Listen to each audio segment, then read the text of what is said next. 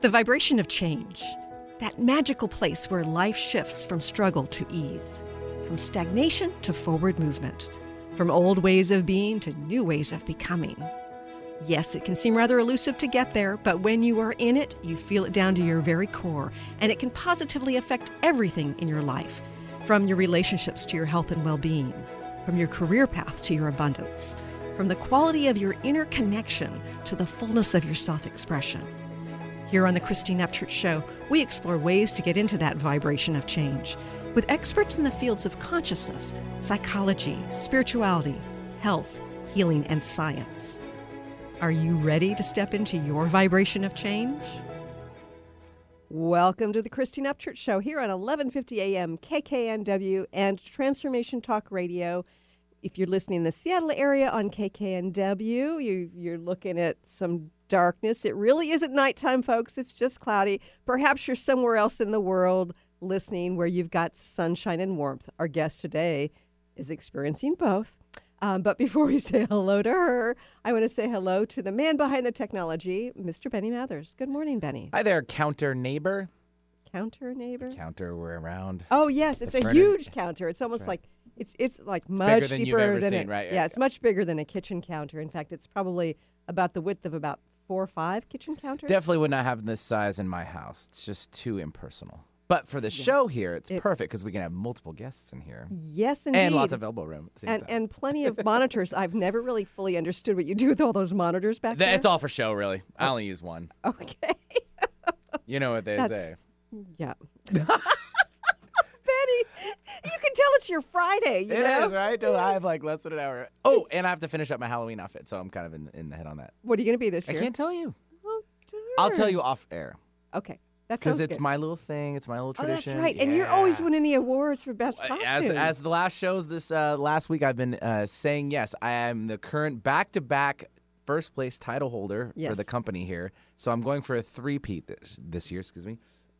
So I'm looking forward to it. So here at Hubbard Radio, we've got an annual event and vote for. Competition is always fierce. It is, and there's some amazing costumes, and you have been winning. I've been I've won it 3 times in like the 17 years I've been here. So those aren't bad stats. They're not bad stats at all. So. I can't believe it's towards the end of October. I do have some pictures. I'll show you some pictures. Oh, cool. Yeah. Cool. You know, I'm really grateful of the guest we have today.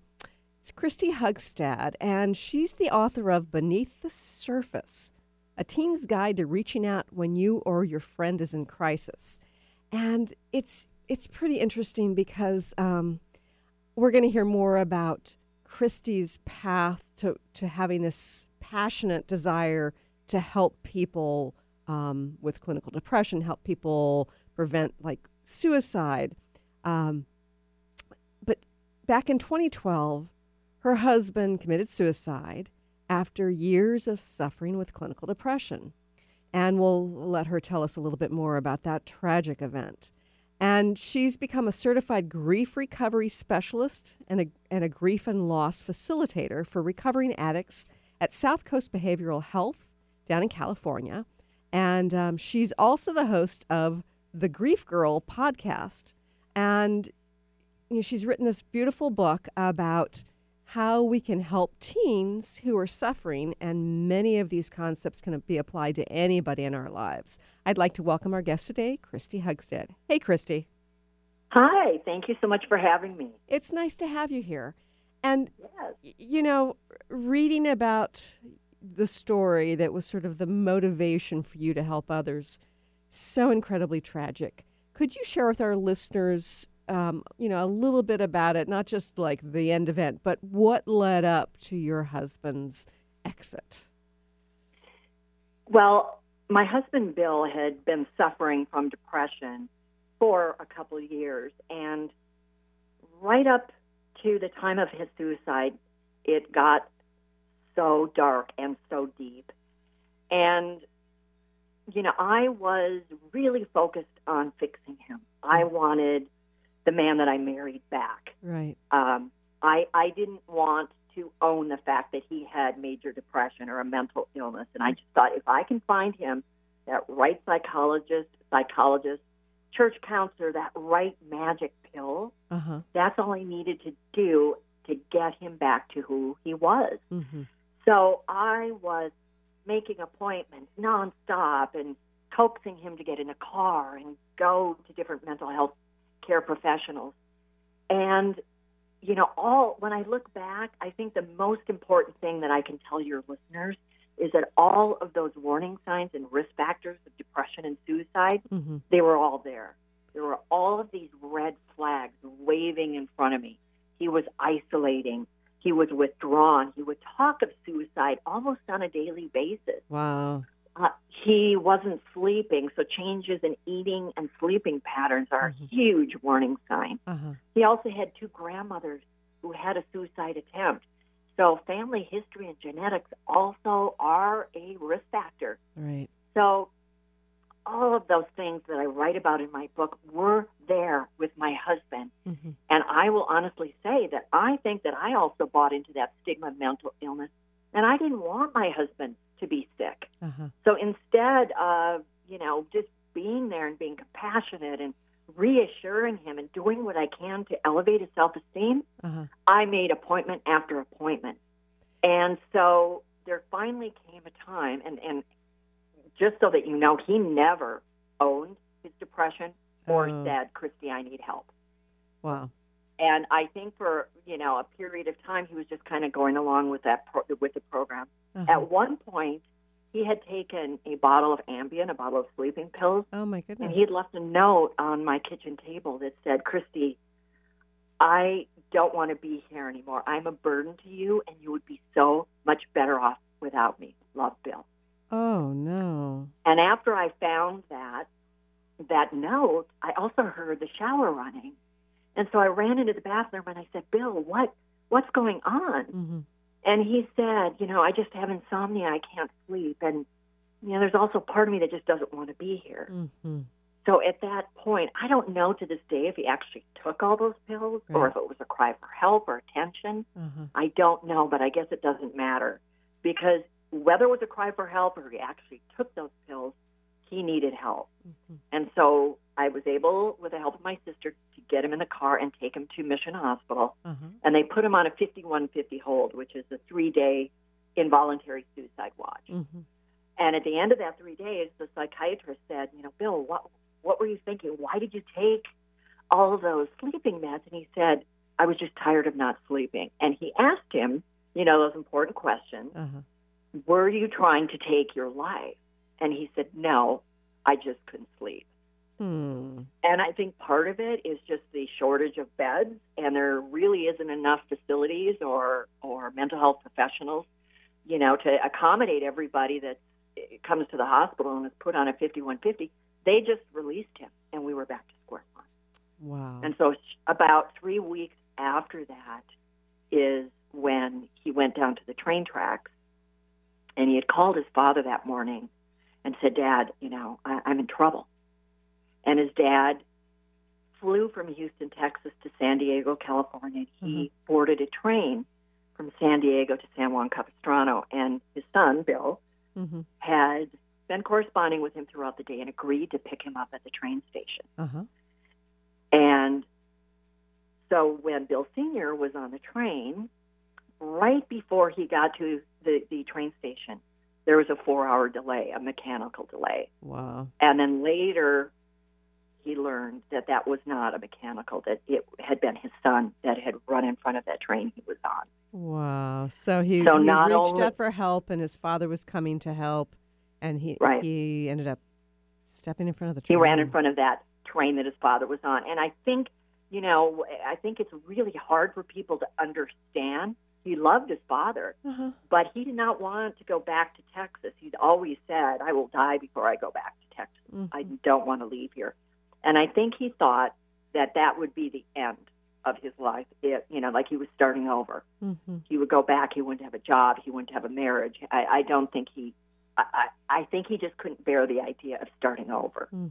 So it wasn't so much about wanting to hurt his dad, and so many people say, oh, that was so selfish of him. But, for those of us with a healthy brain, you don't understand where somebody's head is when they're in a really, really dark place. Yeah. And it's not so much that they want to die, it's just that they want that emotional pain to stop, and they can't find any way out. And so that's when they decide, this is my only option. So how did you find out about your husband's death? Well, the night before, he had been acting really strangely, and for the first time in my life, I was actually scared of him. He was accusing me. He was paranoid. He was blocking me in the bathroom and not letting me out. And so for the first time in my life, I was actually afraid of him. Uh-huh. So I said, Bill, I don't know what's going on, but I'm afraid of you. So I went to my sister's, which was about 20 minutes away, and I spent the night there. Uh-huh. And then I found out when I came back to Dana Point. Wow. So I was gone throughout that night and into the next day. Mm-hmm. And his mother had called me from Texas, and he said, Kristi, there's been an accident, and Bill's been hit by a train. Oh. And I thought, what? Mm-hmm. And I really thought, I don't think there's been an accident. Mm-hmm. Because I know he was not in a good place emotionally. Right. And there really is no place in this area to have an accident. The train tracks are in the middle of nowhere. Mm-hmm. It's not like there's a crossing and you happen to, not hear or see the red flashing light. Yeah. So my immediate thought was, you know what, hopefully he was in his car and his vehicle will prevented him and saved his life. So that was that little ray of hope that I was hanging on to. Right. And, that isn't what happened. Mm-hmm. And the engineer couldn't stop the train in time. He saw him. No, right? And, there were witnesses. The local Orange County Register did a big article on that because it was a public suicide. And unfortunately, I read it, and there were lots of witnesses, people coming down to the beach area to check the surf, people that lived across the street from the train tracks. And they said that he, and this is also something that I kind of mull over and over in my head. There were witnesses that saw him pacing back and forth in front of the train tracks for about 20 minutes. Mm. And so I'm thinking, he probably was thinking, should I do this? He was probably trying to get up the courage to actually go through with it. Right. And then I guess he disappeared down into a little ravine, right under the train tracks, and he waited for that oncoming train. And then when he heard the whistle and saw the train approaching around the bend, I guess he scrambled up to the tracks across all of these rocks, and he stood right in front of the engineer with his arms outspread like Jesus on a cross. And I guess he just looked the engineer in the eye with his arms outstretched. And, it was, the engineer was, helpless at that point. Right. Because he ran up in front of it right when the train approached. And your life would never be the same. His parents' life would never be the same. And that engineer's life would never be the same. No, I mean, and all the passengers on that train, too. They sat there for 4 hours. There were hundreds of emergency vehicles. Nobody knew what was going on. And, they started to put two and two together because all the passengers, friends and family that were picking them up at the train station started to call and text and say, this is not a mechanical. Yeah. There was a man that took his life in front of your train. We have to go to a quick break, but when we return, let's talk about what you know now that would inform somebody in the same situation that you had been in to help somebody who is on the edge, who is suicidal. Stay tuned for more with Kristi Hugstad here in just a few moments. The vibration of change, that magical place where life shifts from struggle to ease, from stagnation to forward movement, from old ways of being to new ways of becoming.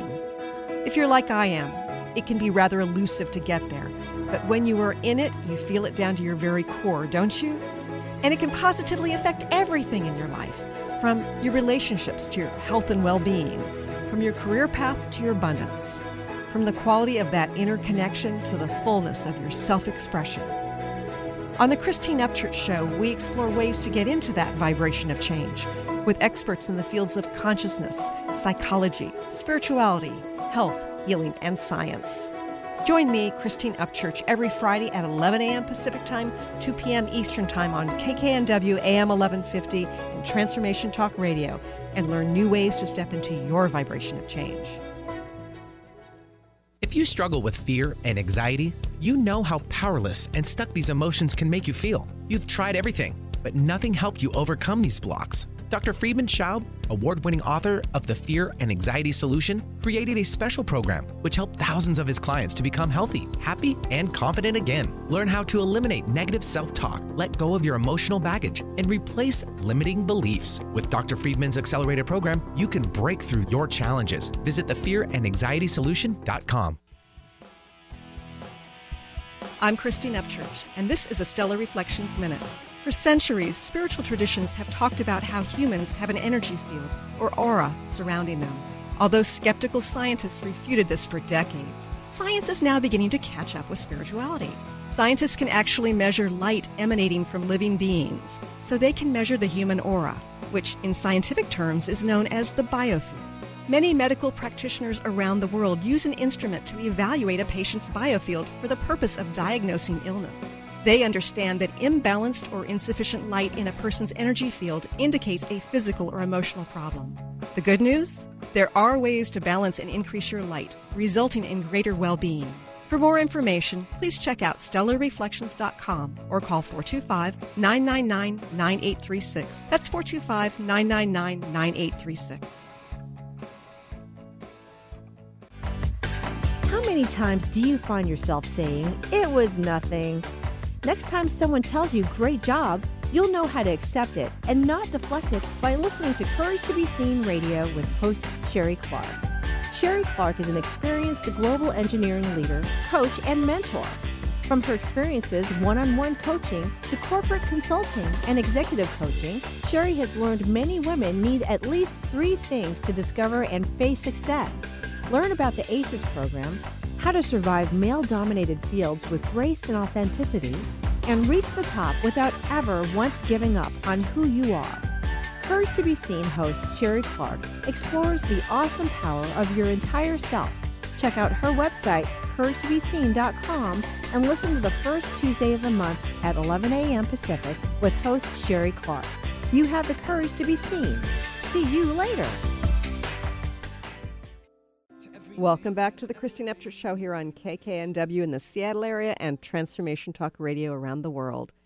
You know, Kristi, it's such a tragic story to hear about your husband getting deeper and deeper into clinical depression, you jumping through all sorts of hoops to attempt to help him, and he ends up taking his life anyway. First of all, can you share with our listeners some of the signs that somebody is really seriously considering suicide? Well, there's lots of different warning signs, and just so that your listeners understand, they don't all have to be present for somebody to be in a state of suicidal ideation. For my husband, there were almost all of them, and there are occasions when it's just an impulsive act, and there were no signs. But, you know, I think for the most part, most of us who have had a loved one die by suicide, when we look back, they were there. Something was there. So the giving away of prized possessions, the saying goodbye to people. And sometimes with that, there'll be almost a change in mood, like almost a euphoria, where they've already made up their mind. They have a plan, and they're good with it. So they don't seem depressed. So a loved one isn't going to really see that as a sign. Right. The withdrawal is huge. The isolation, the lack of interest in activities or social events that they once used to enjoy. They don't want to go anywhere. They just want to isolate. Right. The sense of hopelessness. Just think of it as your loved one becomes somebody that you no longer recognize. And I will speak from experience that I would look at Bill and think, who are you? What happened? There is nothing about you that resembles the man that I married. Wow. You seem numb. You don't seem to care about anybody or anything. And you have that such a deep sense of hopelessness that you don't care about getting out of bed. Mm-hmm. Everything is an effort. So, those are some of the really, really prevalent signs. Uh-huh. For teens, it's skipping school, declining grades, the stomach aches or the headaches that you can't explain. They go to the doctor and they're fine, but those stomach aches and headaches are caused by the stress and anxiety. And so they're very real. So for kids, then also they're isolating, withdrawing, they're on technology, they won't come out of their room. They have a change in their friends. Mm-hmm. They start hanging out with different kids.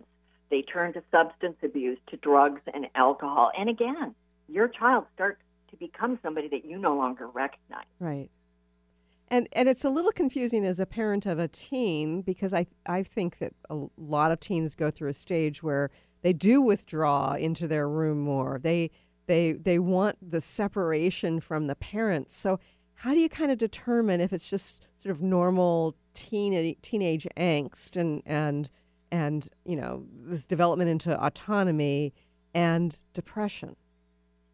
Well, that's a really good question, because you're right. There is a point in their adolescence where they are trying to be more independent, and they're going to start pulling away from their parents and their siblings, right? And their peers are now the focal point of their life. So you're right. That's normal for teens. But when it becomes a serious problem is when their behaviors start to change in noticeable ways. Like I said, they no longer are themselves at all. So look for that change in friends, or look for signs that they are using drugs or alcohol, or they're not going to school and their grades are slipping. So along with, it's not just pulling away from their parents, there's a whole slew of other things that will be telltale signs that your child is slipping into a depression. They'll turn to things like drugs and alcohol, or self-harm. Are they cutting themselves? Are they wearing long sleeves and long pants even in the summer? Okay. Are they taking steroids? Are they making, excuses for not getting things done, and just lack of interest in things that they used to be interested in, not wanting to be involved in sports or drama or things that they used to have a passion about. Right. So all of those things, are real warning signs that your teen is in trouble and needs help.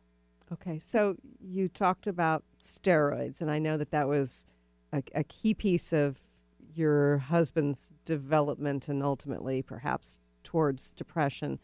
And I know that these days teens and those in their 20s, particularly males, at least talk about it. They've got at least one friend who has done it or does it. Why is that problematic? Well, the long-term effects of steroids are just starting to come to light. There are a lot of bodybuilders from the, 80s that have died because of, brain complications. And so the long-term effects are just starting to be recognized, as a death by long-term steroid use. But what's happening now in our schools is that it is almost impossible for men and women to compete, even at the junior high level, without performance-enhancing drugs. It's a real part. It's a real part of our culture. That's terrible. And not only that, it's a real. You know what goes on in the Olympics and all the steroid testing, and there are ways around it. I mean, people are pretty smart and they know how to pass a urine test. But not only is it the men in the sports, like the football and the wrestlers, it's happening in women's athletics. That's the biggest growing number of steroid users. Oh, my goodness. And I think to a lot of people's surprise, there's also what we call mere athletes. These aren't athletes. These are not girls and boys that are in athletics. These are people that are taking steroids so that they look better in the mirror, that they're more attractive. Right. So, that again, there's a real stigma, and it's not as out in the open. As a matter of fact, I was talking to a mom that I was working with in grief recovery, and she said, I was so relieved to find out that my 13-year-old son wasn't using drugs. He was just taking steroids. Oh, my goodness. And so to her, that wasn't drugs. That wasn't using drugs. Yeah. It was just steroids. So there's a real lack of information out there as to the long-term effects. And, they change your child's behavior. They become a lot more aggressive. If you look at their upper backs or their face, it becomes oily and breaks out. Their voices are deepened. So there's a lot of warning signs of that, too. Right. But I think that there's a lot of people out there that don't think that that's such a big deal. Mm-hmm. Yeah, it's funny because when my children were young, they had really bad asthma. In order to keep them out of the hospital, if they developed a bad cold, we'd have to put them on oral steroids for 5 days. And it was a godsend, right? But to see my young child's behavior change dramatically, I mean, wouldn't sleep, would be sort of almost literally bouncing off the walls, and, just like hungry and just like very different personality. It was quite illuminating.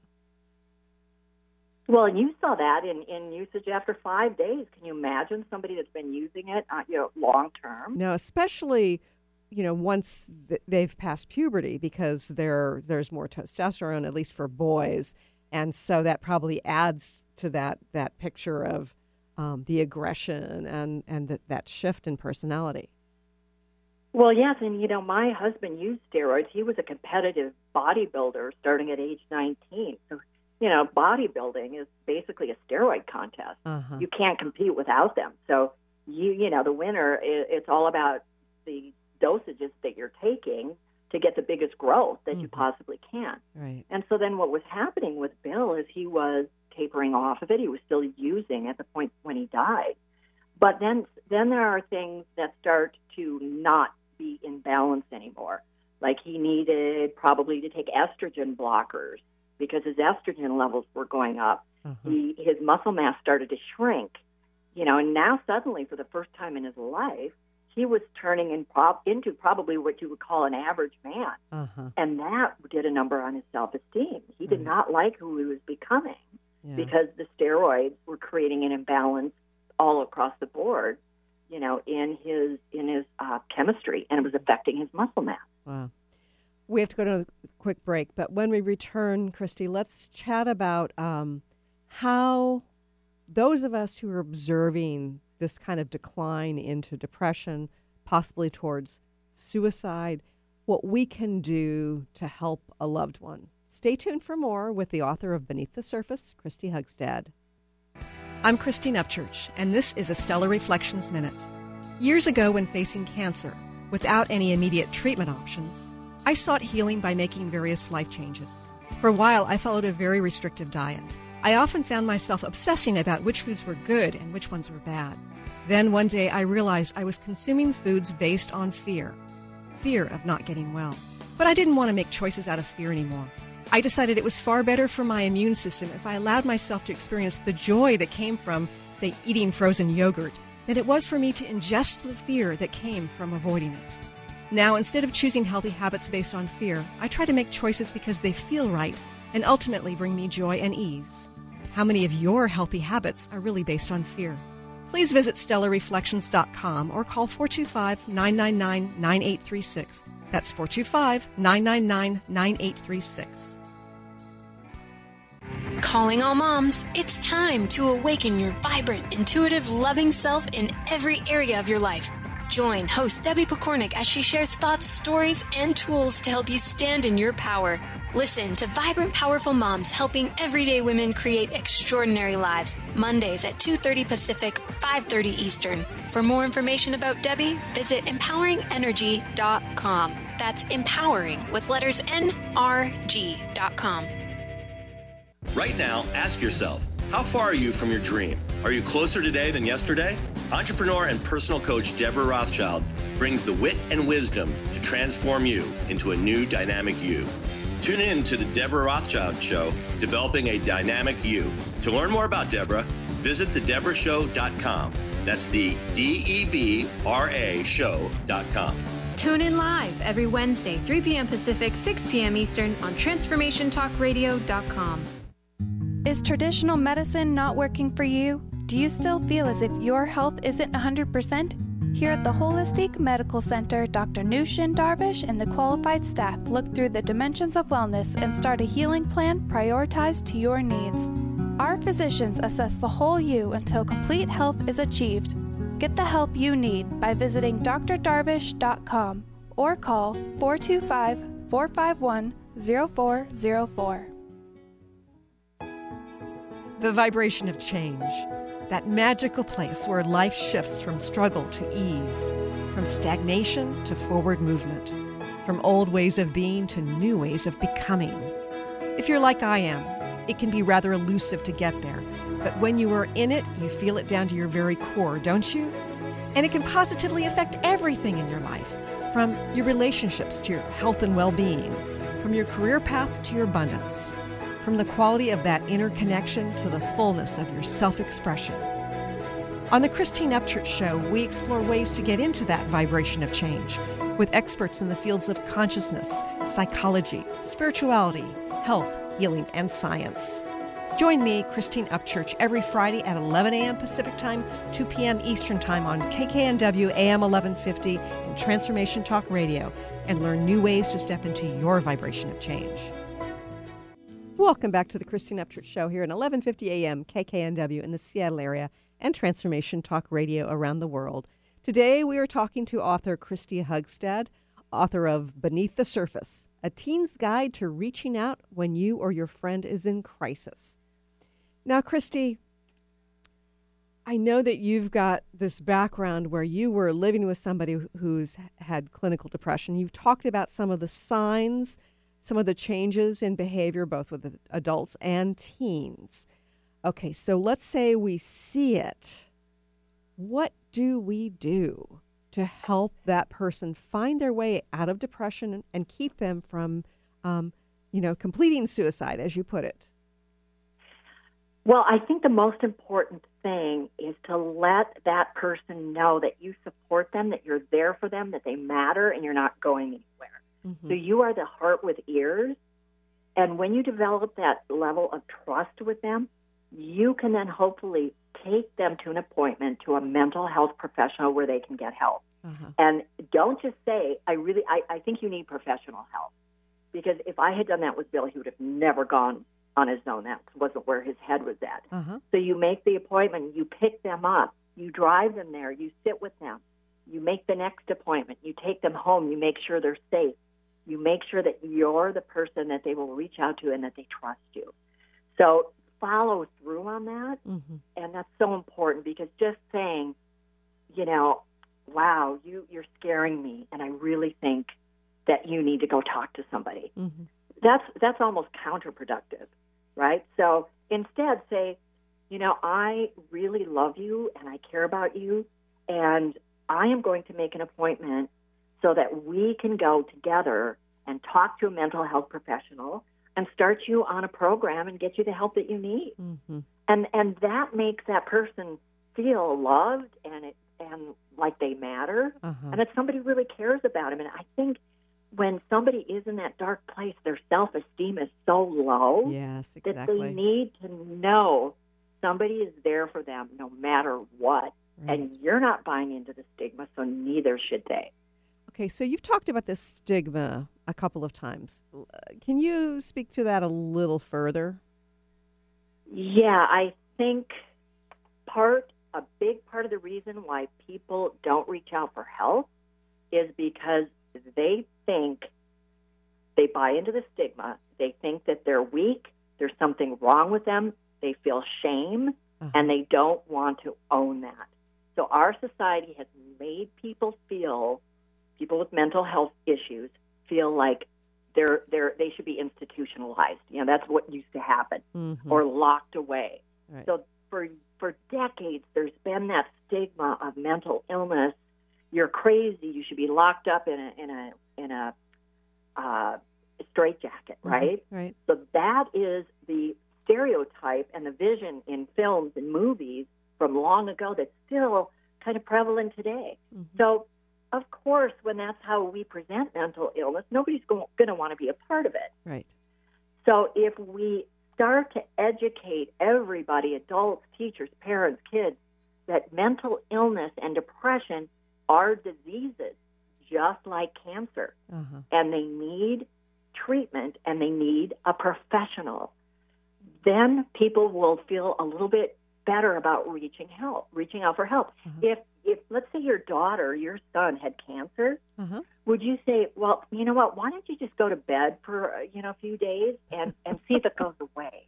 Yeah, exactly. Right. I mean, you would say, okay, let's go to a cancer specialist and find out what treatment is best for you for your disease. And that's exactly how we should be approaching mental illness. Let's go to a mental health professional and find and figure out a treatment plan for what you're experiencing. Right? So that needs to change. And the stigma is coming from years of this notion that mental illness is something that you should be ashamed of. And that's why I wrote Beneath the Surface. So these kids grow up knowing that that's a normal part of life.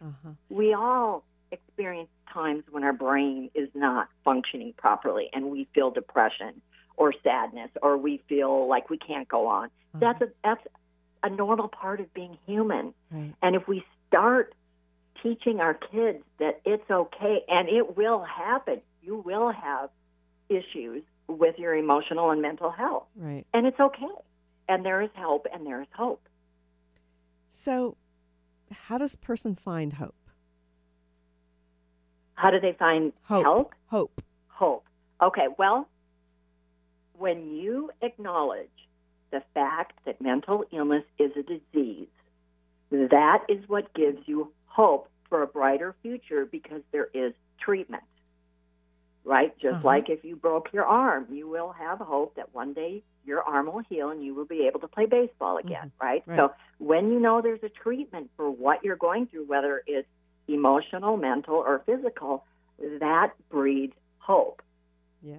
So the first step is to acknowledge that mental health issues are diseases, and diseases can be treated, and treatment breeds hope. So I'm thinking about how, we've gone through the stage of stigma, and I'm thinking that on the flip side of that is there's a general acceptance about depression, not in terms of, okay, it's an illness that needs to be treated, but a lot of people experience it. I think that they're probably, based on what you say and based on my own experience, there are people who have been raised in a family and they get depressed, but one of their parents was depressed as well. It's the sort of thing where it seems kind of normal. So how do you shake people out of this acceptance of okay, long-term depression is just a normal part of life because life stinks, Right, but what you just said is that, let's say you're living in a household and you watched your parents stay in bed for a week or two, and you've seen them be in a depressive state. And there is a genetic component to that. So instead of just saying, well, that's life is dark, and don't just brush it off to that's a part of life, because it doesn't need to be. The different way to look at it is that, you know what, maybe there's a family history here, and maybe I have the disease, just like other physical diseases, there's a genetic component. Right. So mental health issues is also, there's a genetic component to that. So look at it differently and say, you know what, my mother, I remember as a child, she didn't get out of bed for weeks at a time. And she'd bring alcohol in her room and she'd drink all day. That doesn't make it, oh, okay, well, that's how life is. That's just life. Right. You should look at that and think, maybe I'm predisposed to this because I remember as a child, one or both of my parents experienced the same thing. Therefore, I'm going to get professional help and break that cycle. Yeah. So I really want to talk about what teens are facing these days and how it's different. I want to have a little bit more time. We're going to go to an early break here. So when we return, Kristi, you've got some wonderful insights about how teens are facing a different kind of environment these days that's more, anxiety and depression inducing. And you've got some great advice about, how we can help shift that for the teens in our lives. Stay tuned for more on the Kristi Upchurch Show in just a few moments. Have you been seeing numbers like 111 and 222 everywhere you go? Do you feel that the universe may be trying to get your attention, perhaps offering a message of some sort? As it turns out, numerical patterns and certain types of geometry form the very fabric of our reality, from cells under a microscope to the astronomy of our night sky. At Stellar Reflections, we offer special sessions which tap into these patterns, designed specifically to support you on your journey. The 111 and 222 activations are sessions activating new patterns in your energy field, which in turn can help you create new patterns in your life. After just one session with a practitioner, either in person or via distance, clients report gaining greater clarity, becoming more intuitive, and honoring their inner truth as they move forward in their lives. Curious about what these transformational sessions might do for you? Call 425-999-9836 or visit stellarreflections.com. That's stellarreflections.com. Are you willing to challenge everything you've been taught about life and death? Join Angie Corbett-Kuiper on her hit show Beyond Grief Radio, redefining loss and grief as Angie shares through choice, present moment awareness, and keeping an open mind that creating anything is possible, even in death. Tune in every Wednesday at 12 p.m. Pacific on TransformationTalkRadio.com. For more information or to listen to past shows, visit AngieCorbettKuiper.com. What is a brilliant culture, and how do we create them? Why are they important? Claudette Rowley has created a breakthrough 5-step process to help you align your culture with your business strategy for exceptional results. Looking for a culture that drives organizational excellence? Listen to Cultural Brilliance Radio, the second and fourth Friday of each month at 10 a.m. Pacific and 1 p.m. Eastern on Transformation Talk Radio. To learn more or work with Claudette, visit culturalbrilliance.com. This is Peggy Snow, practitioner at Stellar Reflections with a Stellar Reflections Minute. So many people these days are trying to find ways to relieve their stress. What happens to our breathing when we're feeling overwhelmed and stress? When we tune in, we realize that we're either holding our breath or taking very shallow breath to signal the body that all is well, which most of the time it is.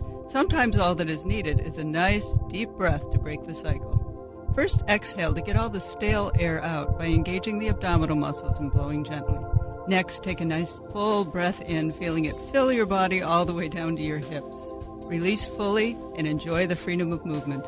Notice how your body feels. Do you feel refreshed? Calmness is only a breath away. This has been a Stellar Reflections Minute. For more information about what we offer at Stellar Reflections, visit us at stellarreflections.com or call 425-999-9836. That's 425-999-9836. Welcome back.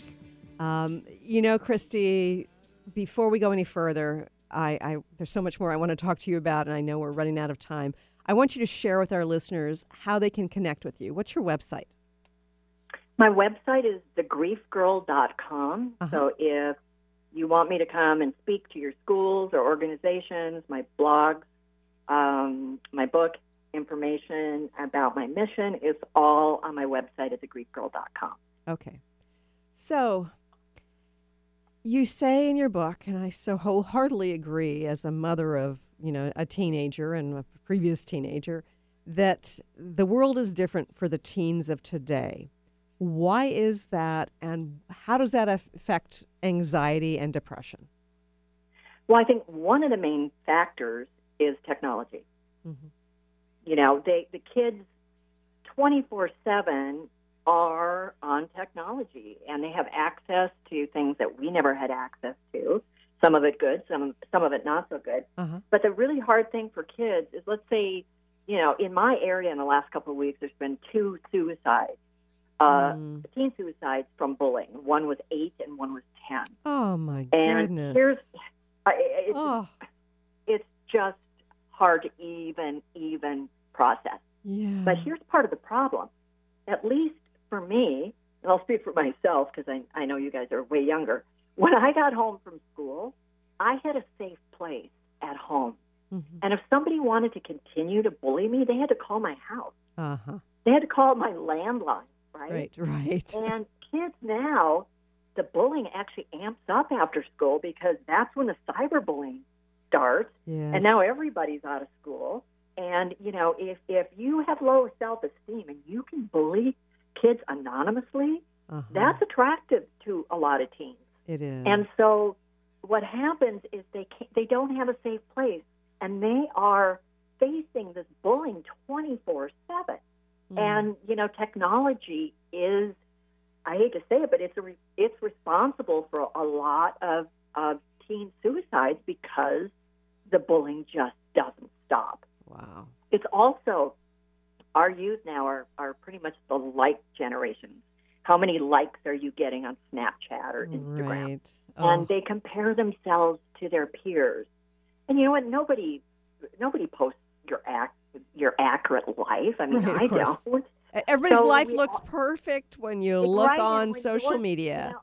At least as adults, I know nobody's doing that, and their lives aren't that perfect. But right. when you think of a kid and their peers' lives seem perfect on social media, right. that really does a number on their self-confidence. Yeah. And when their self-esteem is that low, that's when things become really tragic. I remember being a teenager, and it was kind of hard to know if people approved of me or disapproved of me, except in the extreme cases, one way or the other. But with social media likes and dislikes, it's like it makes it so much more evident. And I'm sure that that's really hard to face as a child. Right. And now your popularity, you can measure it. Yes. And if you are getting, thumbs down and bad comments on your social media, you start to feel like nobody likes you. And when you're a teen, your whole world and all that matters to you is what your peers think of you. Your world is your school and your peers. Yep. And when you are getting rejected every minute of every day, you don't want to be here anymore. Yeah. And so how can we help teens? Well, I think one thing that would be really, really great is, number one, we have to take some of this pressure off of them. They have enough self-pressure. They want to please their parents. They want to get good grades. So they have that academic pressure because maybe their parents want them to get into a particular college. So the academic, the peer pressure, the self-pressure, the parental pressure, that all needs to be dialed back so kids can actually have some time to actually be a kid and not have to live up to everybody's expectations of them. So if your kid doesn't have the grades and doesn't get into that Ivy League school, that's okay. That's too much pressure for some kids. So first we've got to dial back the pressure that we're putting on our kids. And also keep the lines of communication open. A lot of parents are just so busy. Sometimes both parents are working in the household and they don't have time or to spend or to really know what's going on in their lives. And that's got to change too. Our kids have to be a priority. Right. And that's true with the teachers at school. Yep. So if all of us know what to look for in our youth, what these warning signs and risk factors are, then we can all work together for our youth, for the mental health of our youth. So what happens if, say, a parent or a teacher is not picking up on the cues? What if it's a teenage friend who's seeing this? How can they help? Well, and that's part of why I wrote the book, too, because you may not have the warning signs of depression or suicidal ideation, but your best friend might have every single one of those warning signs. So for the teens, if they see it in their peers or their siblings or their parents or a loved one in their life, it's great to be supportive and to listen and let that person know that you care. But the number one thing is, if they tell you, please don't tell anybody. I'm embarrassed. I feel shame. That's not the time to keep that promise. Yes. The number one thing that they need to do is to tell an adult that they trust. Let an adult handle the situation. Don't take that on yourself. So I know that there's more suicide these days, and there's more awareness about young people committing suicide. Where's the hope right now, Kristi? Well, you know what? It's an ongoing battle. And you're right, the teen suicide is at epidemic proportion. But that is why I'm so passionate about what I do. And that's why I'm passionate about writing my book to get it into schools, to get it into the hands of parents, teachers, administrators, teens, because this has to happen quickly. We all need to get on the same page and help each other, because we don't have time to wait until it affects us personally. You know, unfortunately, it did affect me personally, so I'm very passionate about it. Right. But we all need to learn the signs and know what to do and be there for each other. And it needs to happen now, because lives are being lost while we wait. So I think about how, you know, it may be easier to pick up on depression and anxiety than it is to pick up on somebody's risk of suicide when they've experienced a trauma, say the breakup with a boyfriend or a girlfriend. What makes that situation unique, and how can we sort of pick up on the fact of whether or not somebody is suicidal in that situation? Well, for our youth, a traumatic life experience, if it's a breakup, if it's a divorce, a move, you know, all of those types of life-changing traumatic experiences can also result in teen suicide. And I think it's just really important to be there. Let's say your daughter broke up with her boyfriend and you're thinking, oh, you know, you're so young, there'll be other boys out there, you know, you'll meet other people, it's not a big deal. Don't dismiss it, because their little brains, when they're, you know, in high school or junior high, that prefrontal cortex, that front part of the brain, that's the last to develop. And it doesn't really develop till about age 25. And so why is that important, the prefrontal cortex? Well, because that's the part where that's the part of your brain that's responsible for decision making and impulse control. So when that's not developed and you have a relationship that's broken off and you are absolutely devastated, a teen is more likely to act on impulse and not stop and think of the consequences of their actions. You know, if you think back to, at least, I can speak for me, the stupid things I did in high school. Yeah, me too. Right? Driving 90 miles an hour with no seatbelt. I never thought about the consequences of that. Right. You just did it, and you may think about it later. You may not. So because of the brain development in teens, we can't dismiss that it's not a big deal, because major traumatic life events for kids are sometimes the cause of teens acting impulsively. This is such important work, Kristi. Again, I want to mention your website, thegriefgirl.com. That's TheGriefGirl.com, thegriefgirl.com. And this book that sort of lays it out for how you can help a teen, either if you're a teacher or a parent or a teen yourself who, you know, is experiencing something or seeing a friend's experience something. It's called Beneath the Surface. Kristi, I'm really sorry for the loss that you faced, but I'm really inspired by what you're doing to share so that this doesn't happen to others. Thank you for doing that. Thank you so much for having me. And it's been great to have you here. Thanks for joining us. And I really enjoyed doing this show, not just because of the wonderful conversations I get to have with people like Kristi Hugstad, but because it can affect your life in a positive way. So I want to thank you for joining us here today. Bye, everybody.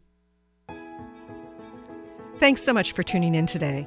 If you'd like to empower yourself to step further into your vibration of change, please visit my website at KristineUpchurch.com, where you can learn more about my insights, upcoming events, and private sessions.